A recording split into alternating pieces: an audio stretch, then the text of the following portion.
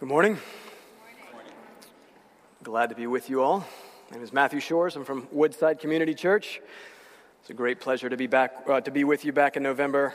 Pretty excited to be back so quickly. One thing first, I have to say, it was a great privilege to get to sing with you all and to worship the Lord with you. I'm very musically picky and persnickety.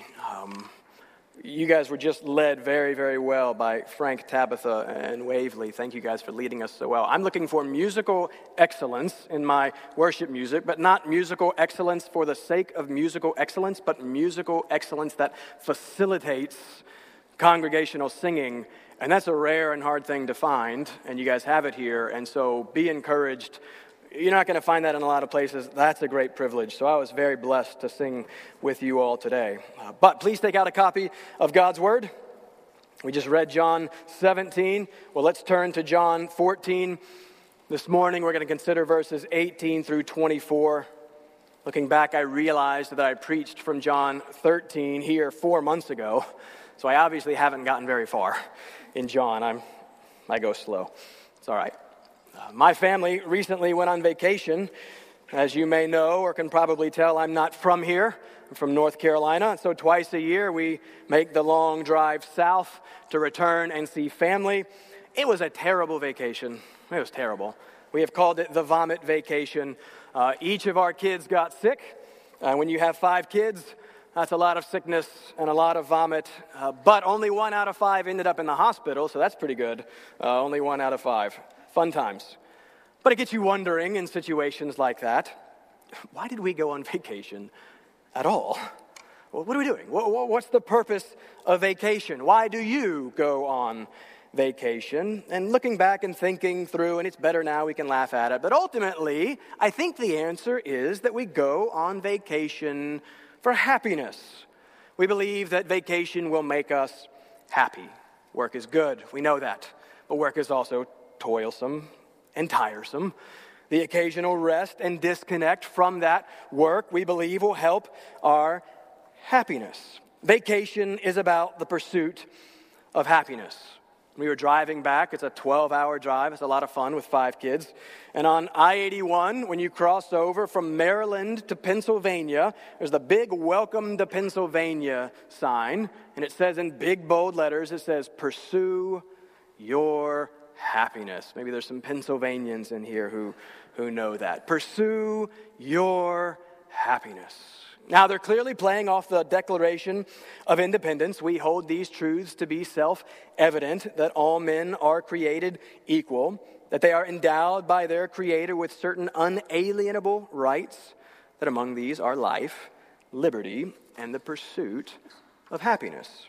Now, there's no question that what the original authors of that declaration meant by pursuit of happiness is somewhat different than what is meant today by the pursuit of your happiness. That little "your" is a big difference.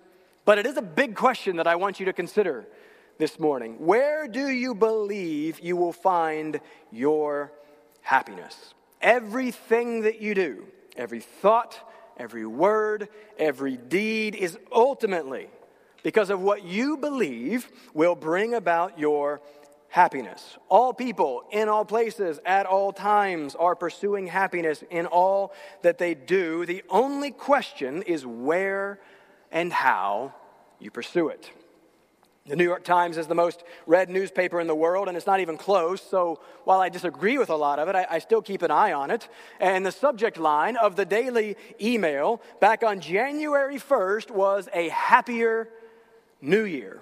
And the whole email was about a new book that just came out called The Good Life, Lessons from the World's Longest Scientific Study of Happiness. For over 80 years, researchers up at Harvard have been studying what is it that truly makes people happy. And they have come to one overwhelming conclusion that the whole book is about. And the answer is relationships. It's strong, intimate, healthy, intimate relationships are the single most important factor in determining happiness. No argument here. But that's not what I want to talk about this morning. The secular scientific world can recognize that relationships are the key to happiness, but they can't really explain why that is. And we can. And it is only because of how we were created and why we were created. It is only because of the first and foundational relationship. And that's what I want to talk about with you this morning. If earthly happiness is bound up in our relationships with one another, how much more then is eternal happiness bound up in relationship with the Lord of life, who has told us that he has come that we may have life and have it abundantly. John 10:10, that his very joy, the perfect joy of the perfect God, may be in us, and that our joy may be full. John 15:11. So what do you want? Why are you here? What are your goals? What are you pursuing, believing that it will bring about your happiness? I have the spiritual gift of making simple things complicated. I want to try to be very, very simple and clear this morning. All I want to do is to encourage you to believe that your happiness is actually and only found in the Lord. And then to encourage you to passionately pursue that happiness by passionately pursuing the Lord. And this text is perfect for that. And why is that? Well, it's because of what Christ promises us here. And in the spirit of Pennsylvania this morning, I want to consider this text in terms of pursuit. You are going to pursue happiness in some way. Do it like this. Point number one, big main idea. We're going to see and encourage you to pursue your happiness in God's presence. So that's the what. And then points 2 and 3 are going to be the how. Point 2, pursue God's presence by God's Spirit. 3, pursue God's presence through God's word. Here's the sermon. If I haven't lost you yet, here's the sermon. So you'll at least get the big idea. You will only find true happiness in God's presence by God's Spirit through God's word. You will only find true happiness in God's Spirit, in God's presence by God's Spirit through God's word. Let me read the text for you. Your job is to make sure that what I'm saying comes from the text. So I want you to keep that happiness word in mind and be searching and looking. Where's that coming from? Why is he talking about happiness? Let's see. I'm going to read for you John 14. We're just going to jump into the middle of the text because time is always my enemy. I'm going to read for you verses 18 through 24. But please pay attention because this is what God himself wants to say to you today. John 14:18, Jesus says, I will not leave you as orphans. I will come to you. Yet a little while, and the world will see me no more, but you will see me. Because I live, you also will live. In that day you will know that I am in my Father, and you in me, and I in you. Whoever has my commandments and keeps them, he it is who loves me. And he who loves me will be loved by my Father, and I will love him and manifest myself to him. Judas, not Iscariot, said to him, Lord, how is it that you will manifest yourself to us and not to the world? Jesus answered him, if anyone loves me, he will keep my word, and my Father will love him, and we will come to him and make our home with him. Whoever does not love me does not keep my words, and the word that you hear is not mine, but the Father's who sent me. If you would bow with me, let's begin this time with a word of prayer. Father, we have just sung our prayer, my prayer for this time. We ask that you would show us Christ. Father, I believe in the Holy Spirit. I believe Christ's words in John 15 that apart from you we can do nothing. Apart from you I cannot effectively preach your word. Apart from you, we cannot even effectively hear and respond to your word. And so we are completely and entirely dependent upon you and upon your grace and upon your Spirit to work on our behalf in this time. Father, there are all kinds of things right now that are clamoring for our attention, that are seeking to distract us, that we're already starting to look forward to and think about and wonder about. Father, help us to set those things aside and focus on your word and on your Son, Jesus Christ. And Father, we want to find great joy in Jesus. We pray that you would use this time as the means of accomplishing that joy to your glory. We ask this all in the name of Jesus. Amen. Point number 1, pursue your happiness in God's presence. Pennsylvania, its nickname is the Keystone State. Kind of an obnoxious, arrogant claim, I think. You know what a keystone is? The keystone is like the central main stone at the top of an arch. And all the other stones depend upon this central key stone. It holds everything else together. We're not actually sure how the name originated. Maybe it's because in the original 13 colonies, there were 6 colonies above Pennsylvania, 6 colonies below Pennsylvania. Some think it's because Pennsylvania played the key central role in the founding of our country. Either way, this first point is the keystone idea of our text. This is the main thing that I want you to get. And I think it's one of the main keystone ideas of your life. Again, you are going to pursue happiness somewhere. You've been doing it this week. You've done it this morning. You're going to do it in the week to come. You're pursuing it somewhere. This is the only where in which true eternal happiness is found, in the presence of God himself. And so we see the main idea of the passage and this most precious of promises in verse 18. Look at verse 18. I will not leave you as orphans. I will come to you. There's the promised presence. But first, a little context. If you look back at the very first verse of our chapter, Jesus says to the disciples, let not your hearts be troubled. Some of you come into this room this morning with very troubled hearts. Hear Christ's word, let not your hearts be troubled. How? Especially how then, in their context. Jesus is hours away from his betrayal. He's only a few hours more away from his death. He is preparing the disciples whom he loved, 13 verse 1, for that death. He has told them that he's departing them, and they are understandably distraught.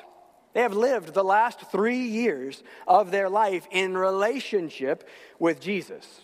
And if happiness is found in relationship, well, what hope is there for happiness in the absence of the relationship with this one whom they most loved? Well, that's what Christ is addressing. He is comforting them by teaching them. He is encouraging them by explaining to them why he is departing and what will actually happen when he does. There is trouble looming, and he's preparing them to face that trouble. And as surely you know, life is trouble.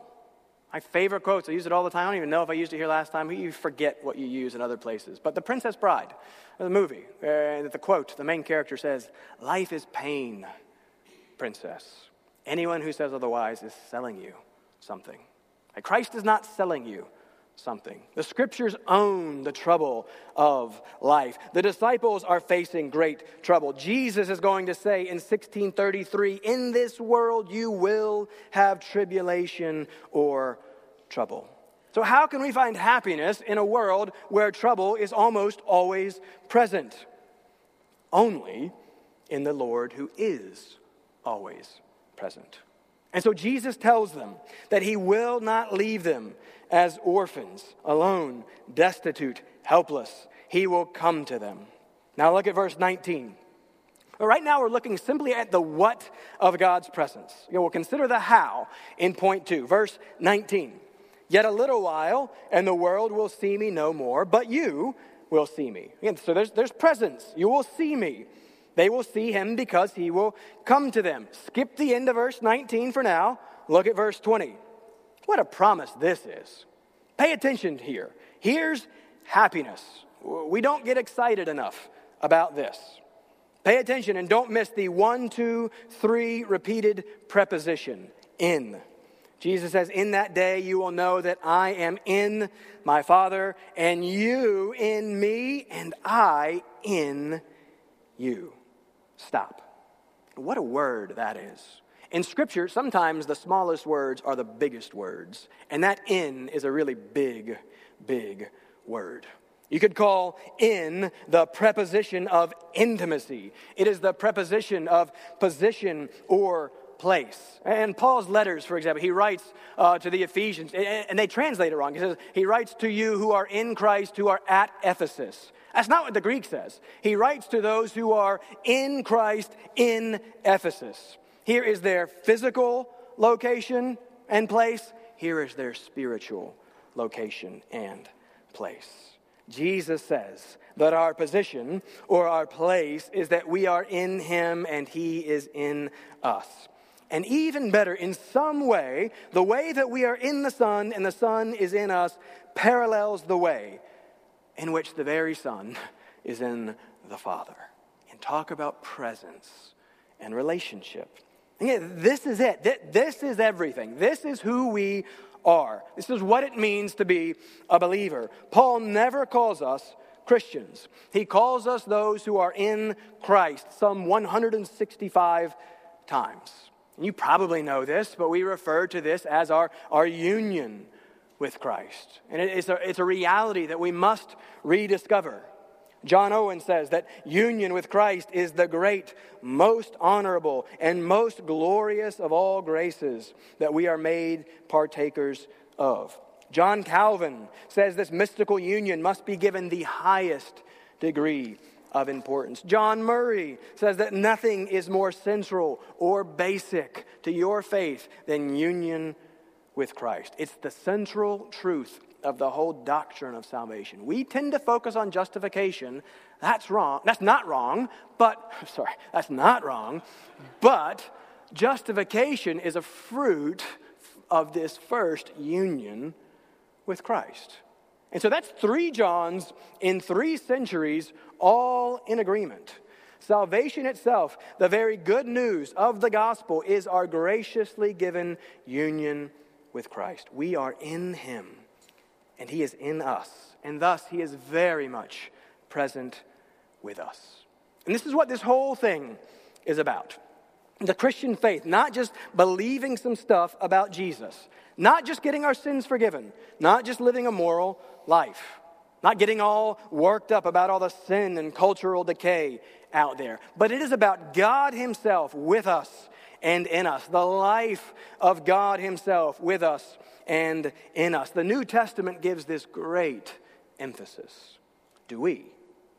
Next chapter, John 15, Jesus will say, "Abide in me, and I in you. I am the vine, you are the branches." It's a beautiful metaphor illustrating what we're talking about here. Galatians 2:20, Paul says, "I have been crucified with Christ. It is no longer I who live, but Christ who lives in me. And the life I now live in the flesh, I live by faith in the Son of God who loved me and gave himself for me." Colossians 1:27, "To them God chose to make known how great among the Gentiles are the riches of the glory of this mystery." I wonder what we would fill that in. What would we fill in what we think would come there? The riches of the glory of this mystery, which is Christ in you, the hope of glory. And on we could go. But this is who you are, and this is what you are for, and this is how Christ is comforting his troubled disciples, and this is how he is comforting you. I will come to you, and I will be in you. And now look at verse 23, because it just keeps getting better. We're coming to all the loving and keeping in the word in point 3. For now, I want you to focus on the promise. Look at the end of verse 23. "And we, the Father and the Son, will come to him and make our home with him." Home. Listen, home is happiness. I said at the beginning, vacation with 5 kids. It's never particularly restful. It's not supposed to be. It's about them, and it's for them. I want to get back to work so that I can rest. It would just be much easier to stay home and more restful to stay home, but the work of the trip is worth it for them. But Melissa, my wife, and I were talking about home on our long drive back. And again, both how good it will be to get home. Because home is restful. Home is happiness.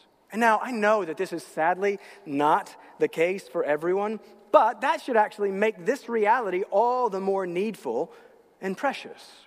Home is meant to be a place of safety and security. There's nothing more important than the making of a home, by the way. Nothing more important than that.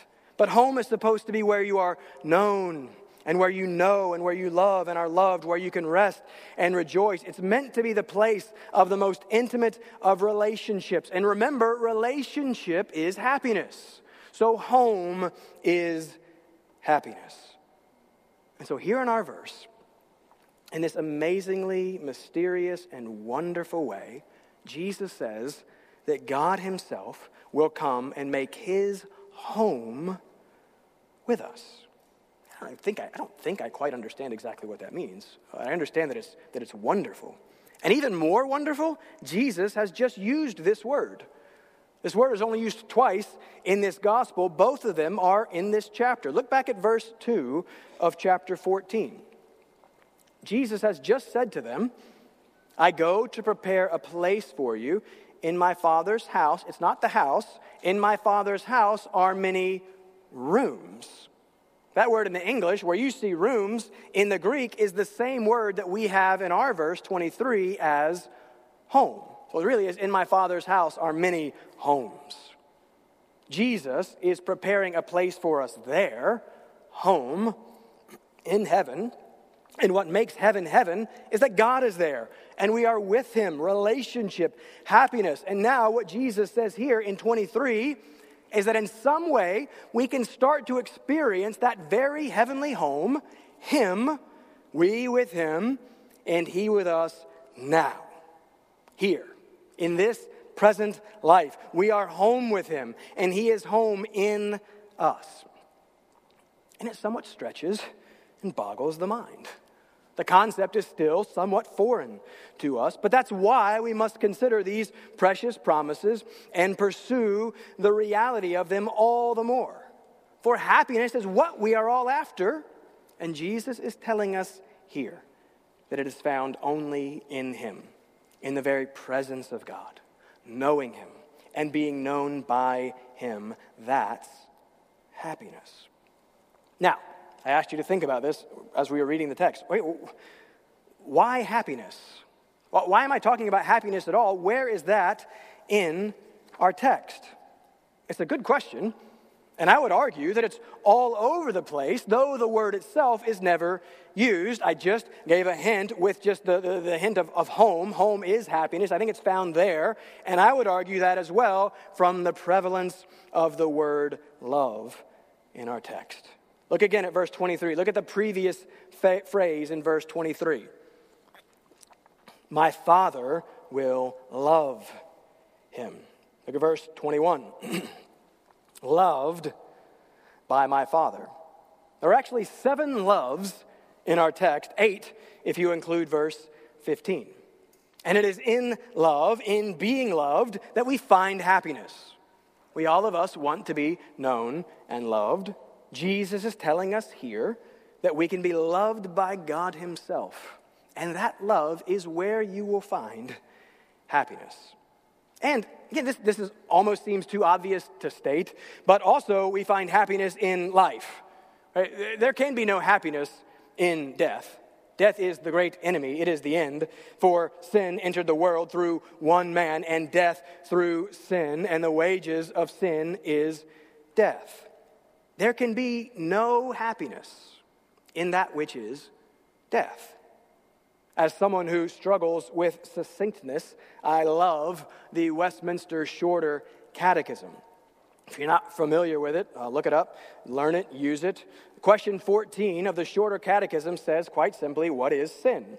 Well, sin is disobeying or not conforming to God's law in any way.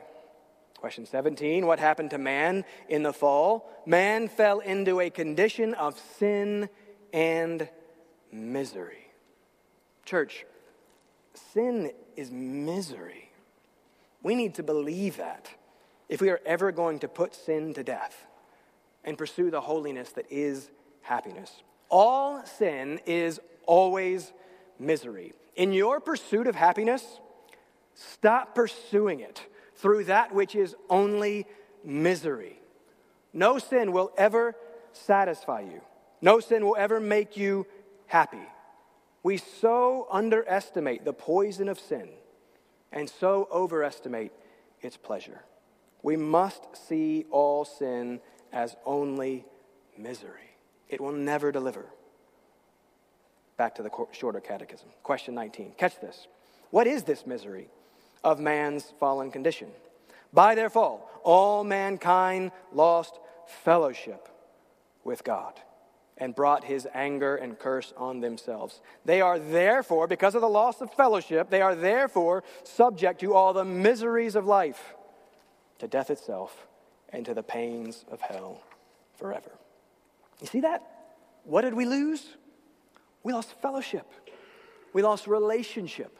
We lost union and communion with God himself. And it is from that that comes all the other miseries and troubles of this life, and comes death itself. And so for there to be happiness, something must be done about that sin and death. For there to be any happiness, there must be life.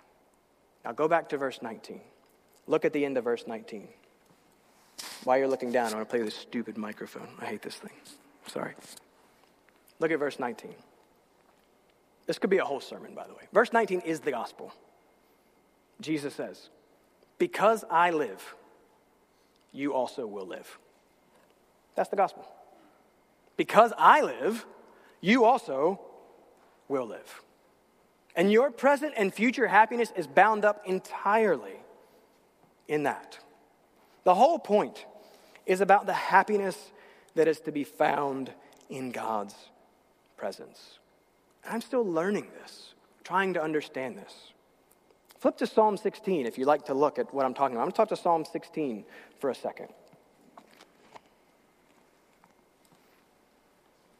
I'm obsessed with Psalm 16 right now because, in part, I don't really yet understand it.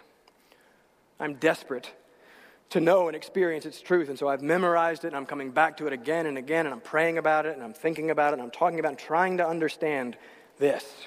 Happiness. Look at verse 9. Start there. David says in verse 9, "My heart is glad, and my whole being rejoices." So gladness, rejoicing, that's what I want. Why is his heart glad? Look at verse 10.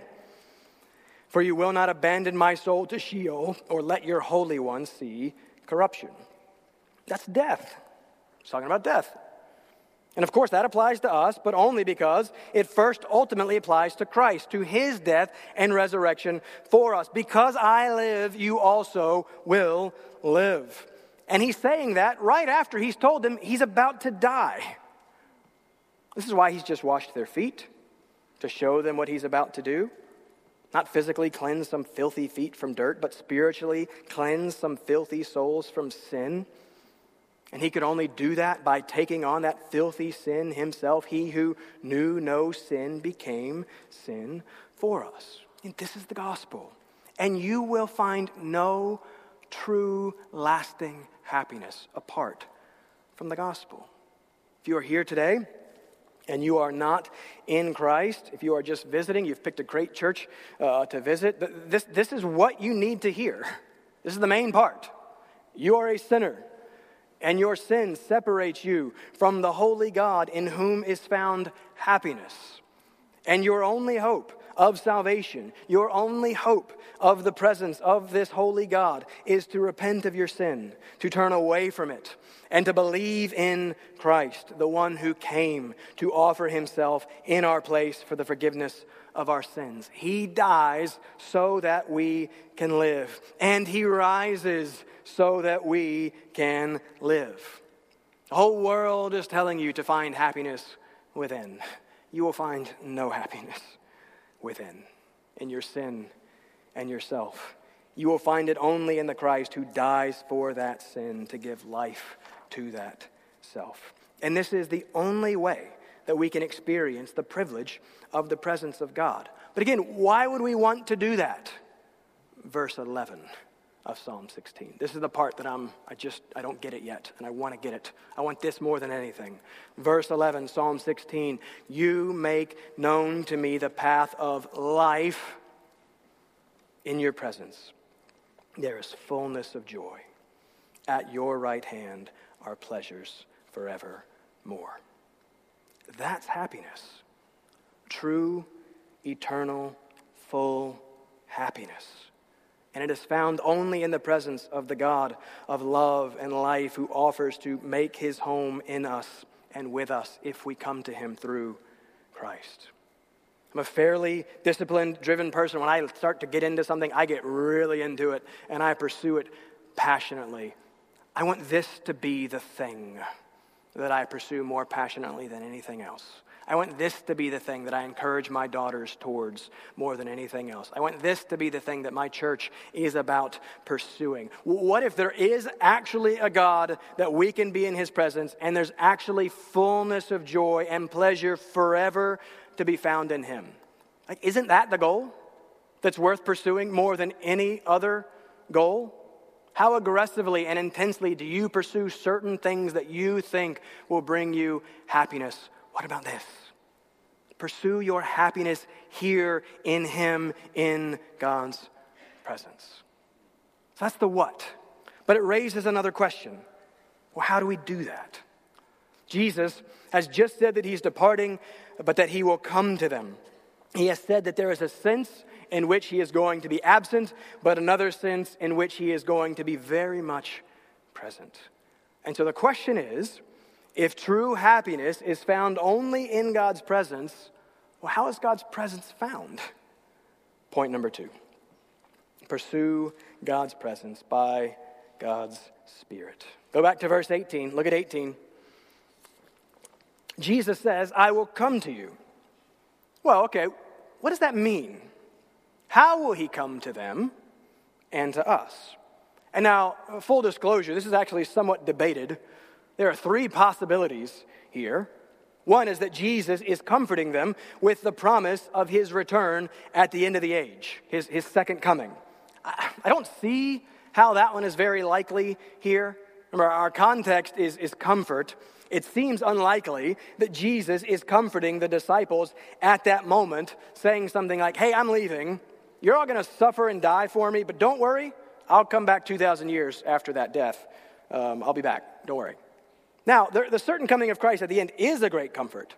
I just don't think that's how he's comforting them specifically here. The second option is that he's talking about his resurrection and the subsequent appearances to his disciples. And this one very much is possible. Look again at 19. The world will see me no more, but you will see me.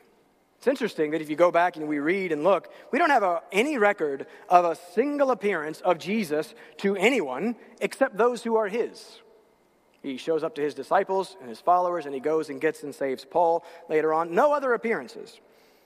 So, verse 20 as well, he could be saying something like, well, in meeting the resurrected Lord finally, they'd fully and finally understand who he is. And he says the I live thing. That seems to be talking about the resurrection. So that one's very possible, and it could be correct. I'm open to it, and I won't die on this hill. But I actually lean toward option number 3. I have worded our point that we pursue God's presence by God's Spirit. But why Spirit?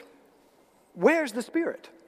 If we just read verses 18 through 24, well, there's actually no mention of the Spirit there. Or is there? My argument, and option 3, is actually that verse 18 is about the Spirit. That when Jesus says, I will come to you, I think that he is saying, the Spirit will come to you. I will come to you by and through the Spirit. Now, why do I think that? Well, it's because of the context. The Spirit is actually the whole point of this section. We open, let not your hearts be troubled. How? The Spirit is how. The Spirit is ultimately how Christ is comforting the troubled disciples. He says, I am leaving, but in another sense, I am coming. I am going to be absent, but in another sense, I am very much going to be present by and through the Spirit.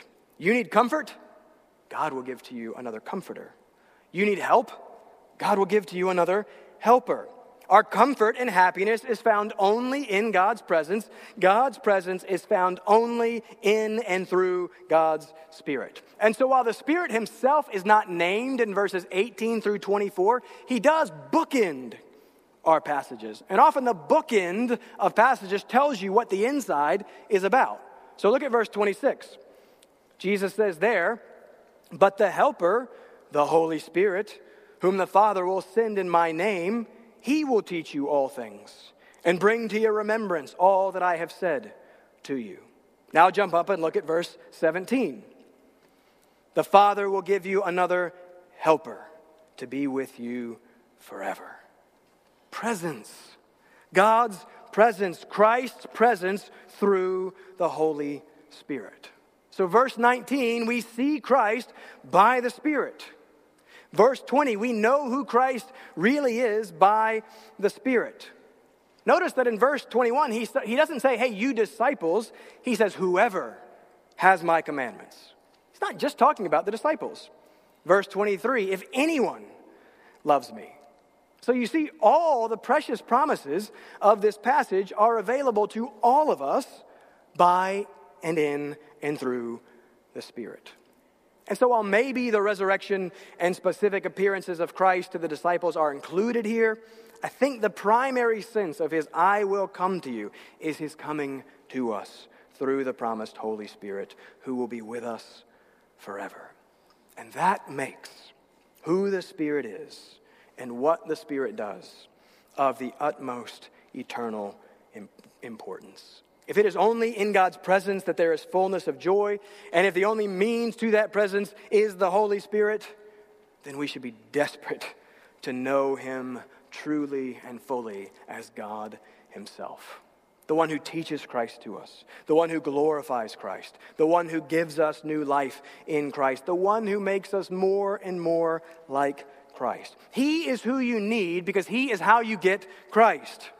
He is the means of our relationship with Christ. We need to begin to think about the Holy Spirit more intentionally. Maybe that starts today with first thinking about how little you think about the Holy Spirit. Maybe for some, that starts with thinking about how wrongly you think about the Holy Spirit. There's a lot of silliness that gets attributed to the Spirit these days. We are often quite Spirit confused. But Christ is quite clear in the verses to come about the Spirit's primary role. The Spirit glorifies Christ. The Spirit applies the work of Christ. The Spirit teaches the words of Christ. He saves the people of Christ. If you find a place in which you see Christ being exalted and glorified, and Christ's people becoming more and more like Christ and loving one another, there's the Spirit. But we've got to start with the understanding that we have no access to the presence of God apart from the Holy Spirit. Thus, for us to pursue that presence that is life and joy, we must pursue it by the Spirit. Still, that sounds very vague and mysterious and nebulous. What does that even mean? How do we pursue God's presence by God's Spirit? Oh, I hope you're not disappointed here. Point number 3, pursue God's presence through God's Word. I want you to see how our Lord emphatically emphasizes and repetitively reiterates the importance of the Word. And look at how he does it. This may be one of the big things that we're missing. Let's start with verse 15. Jesus is basically going to say the same thing 4 times in a short span. Look at verse 15. He says, if you love me, you will keep my commandments. In verse 17, we have the Spirit as the Spirit of truth. Now look at verse 21. Here's number 2. Whoever has my commandments and keeps them, he it is who loves me. It's the same thing. Keep reading. Here's the promise. And he who loves me will be loved by my Father, and I will love him and manifest myself to him. Pause. One thing there for a second. Here again is the love that you need. There in verse 21, we all want to be loved. What a promise that we can be loved by the Creator God of the universe himself. I don't know most of you. I don't care if you love me. I don't really care. I don't know you. I care if my church loves me more than you because I know them, I'm close with them. I care if my father, Pastor Mike, Ed Moore, Harry, Caleb, men that I'm close with, I care that they love me because I know them and respect them. I care that my kids love me. I care most of all that my wife loves me. Right? Here's this intimacy. Here's this infinitely superior person to me who loves me. That gives me great joy. God himself, the Creator God himself, says that he loves us. That should fuel and fire everything about who we are and what we do. But notice in verse 21 what that love includes. Jesus says he too will love us like Father, like Son, and he will manifest himself to us. That's pretty neat. He will show himself, reveal himself. God loves us. What does God give to us as an expression of his love to us? Fuller revelation of himself to us. We just read it in Psalm 16. He's the one whom knowing is eternal life. He's the beautiful one of pleasure and joy. And he says, I will reveal more of myself to you. More of my infinitely glorious and good and beautiful self. I'll give you more and more and more. So the love of God for us includes the further revelation of God to us. Now look at verse 22. Judas, the other one. Poor that Judas. I would have changed my name quick. Call me something else. But this is the only time we hear anything from this Judas. Number 2, verse 22. Lord, how is it that you will manifest yourself to us and not to the world? Some people think he's not as much saying how as the how, or he's more questioning the why. He's probably saying something like Jesus' brothers have said to Jesus back in 7:4. Why do you keep showing yourself to this little group of people? They say, show yourself to the world. Why just manifest yourself to us? Why not manifest yourself to the whole world? I think that's what he's asking there. And though Jesus doesn't seem to answer his question, I think he does indirectly. Now look at verse 23. Here's the third repetition of this same idea. If anyone loves me, he will keep my word. Fourth time is in 24. Whoever does not love me does not keep my words. And what's the big deal with these commandments and words? End of our text. And the word that you hear is not mine, but the Father's who sent me. You see, the words of Christ are the very words of God. When I read for you John 14, you weren't hearing me, you were hearing the very words of God. When John 17 was just wonderfully read for us here, that was the voice of God speaking to us through his word. And so here's the basic idea, what we're seeing in these 4 repetitions. And this is such an important one in our love-confused culture. Christ is saying that obedience is the evidence of love. Obedience is the evidence of love. And not that obedience is love, but that love results in obedience. It reveals itself in obedience. Now, to be clear, as we always need to on this point, Jesus is not saying, obey me and I will love you and save you. But he is saying, I will love you and save you, and the result will be your love for me, expressed increasingly in your obedience to me. And why is that? What does obedience, keeping his word, have to do with love? We so divorce love and law these days that we struggle to comprehend this. But it's not complicated. It's quite logical and reasonable. Consider who God is. He is the creator, king of everything. He is the Lord over all, the one who is all powerful and all sovereign, but also the one who is all wise and all good and all love. And thus anything that this God says and reveals will be an expression of all of that, all that he is in his sovereignty and power, his wisdom and his goodness and love. When I am being a good father, which I hope is some of the time, I have 5 daughters, it's the great privilege of my life. But when I'm being a good father and I set rules for my children and then I discipline them when they willfully break those rules, it's because I love them.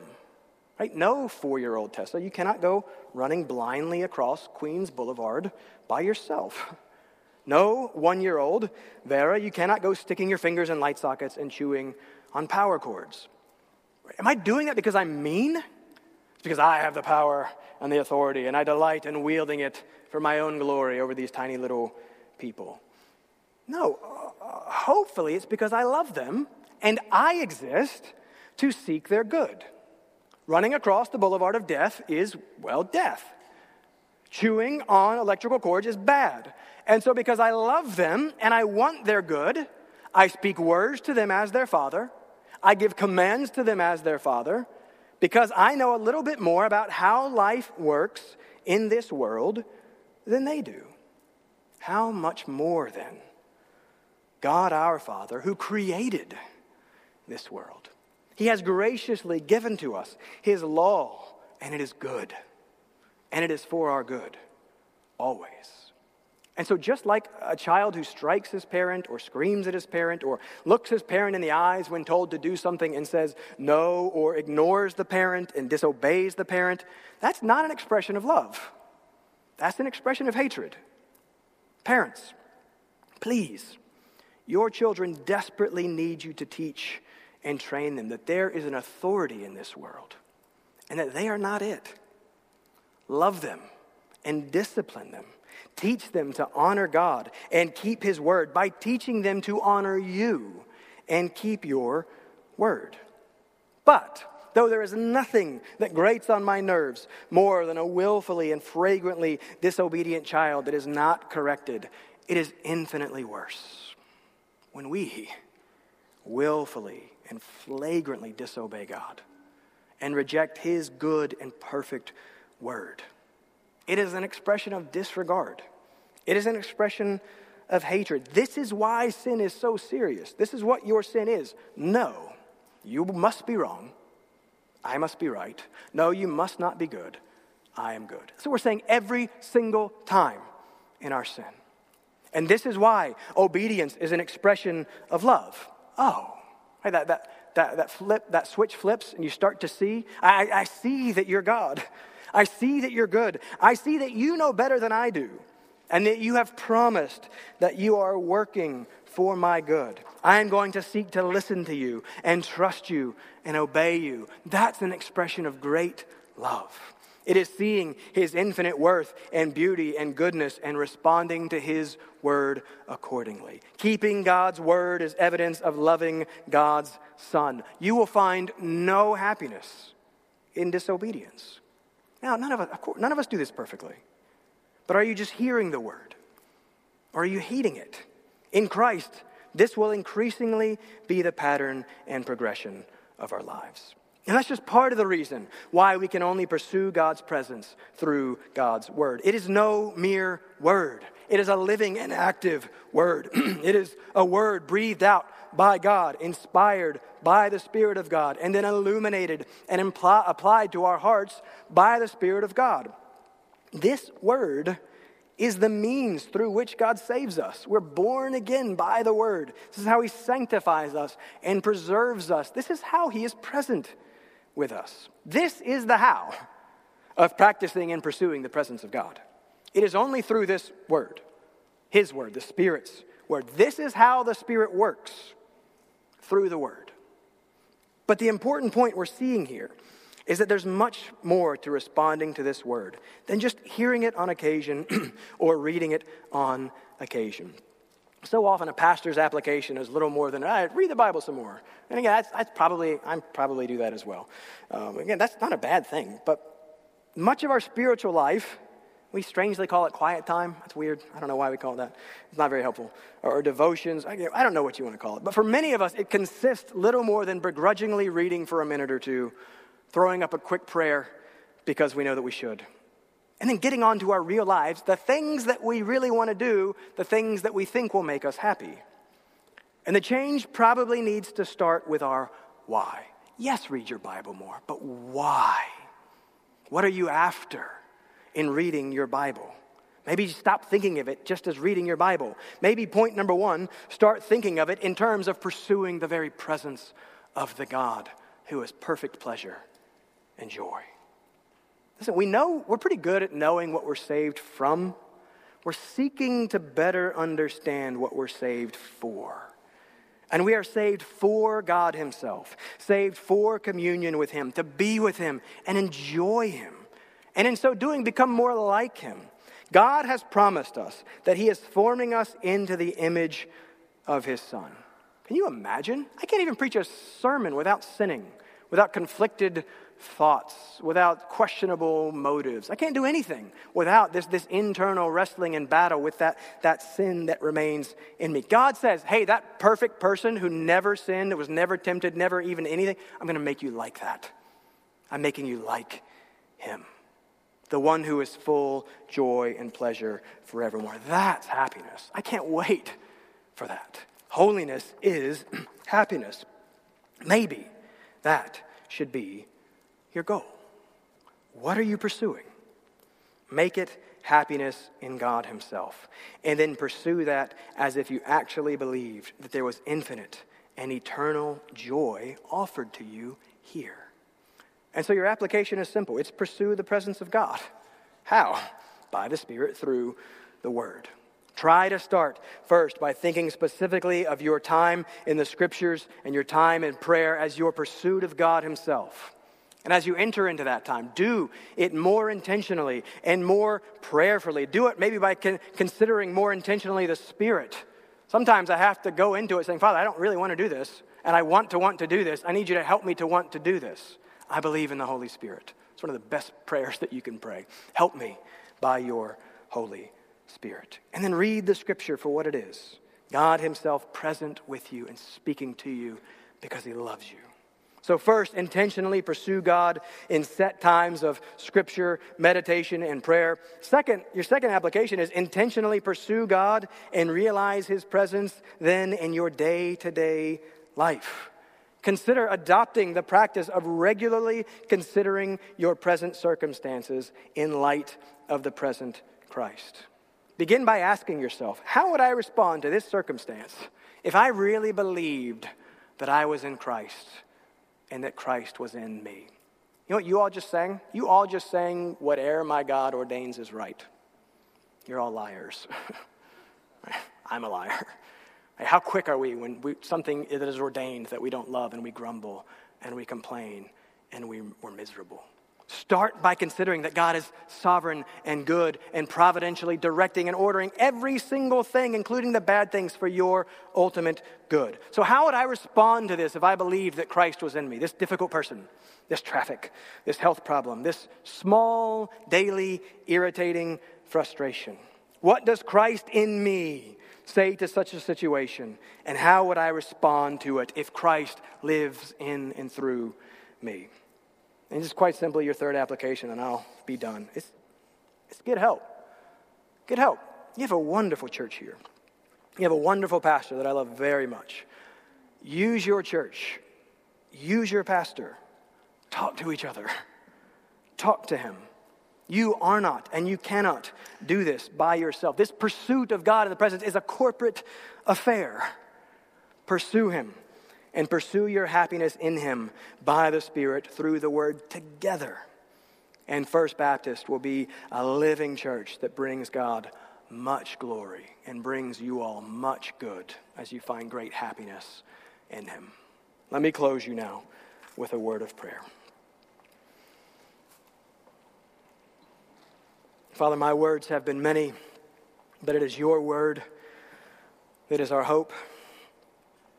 Father, we have just heard that it is this word that the Spirit uses. This is the means through which the Spirit saves and sanctifies and comforts and encourages. Father, save, sanctify, comfort, and encourage. Whatever each of these individual souls needs this morning, Father, it's found only in you. And so we ask that you would do the part that I cannot do, and that you would do the part that none of us can do. That you would now, by your Spirit, work through that word. Show us Christ. Father, help us to love Christ. Father, I want to love Jesus Christ more than I do. I want to pursue him more than I pursue anything else. And I want that for First Baptist Church as well. May this be a place that cherishes and treasures and loves Jesus and finds great joy in him and finds great joy together in him. Use this church for your glory, Lord, we pray. In Jesus' name, amen.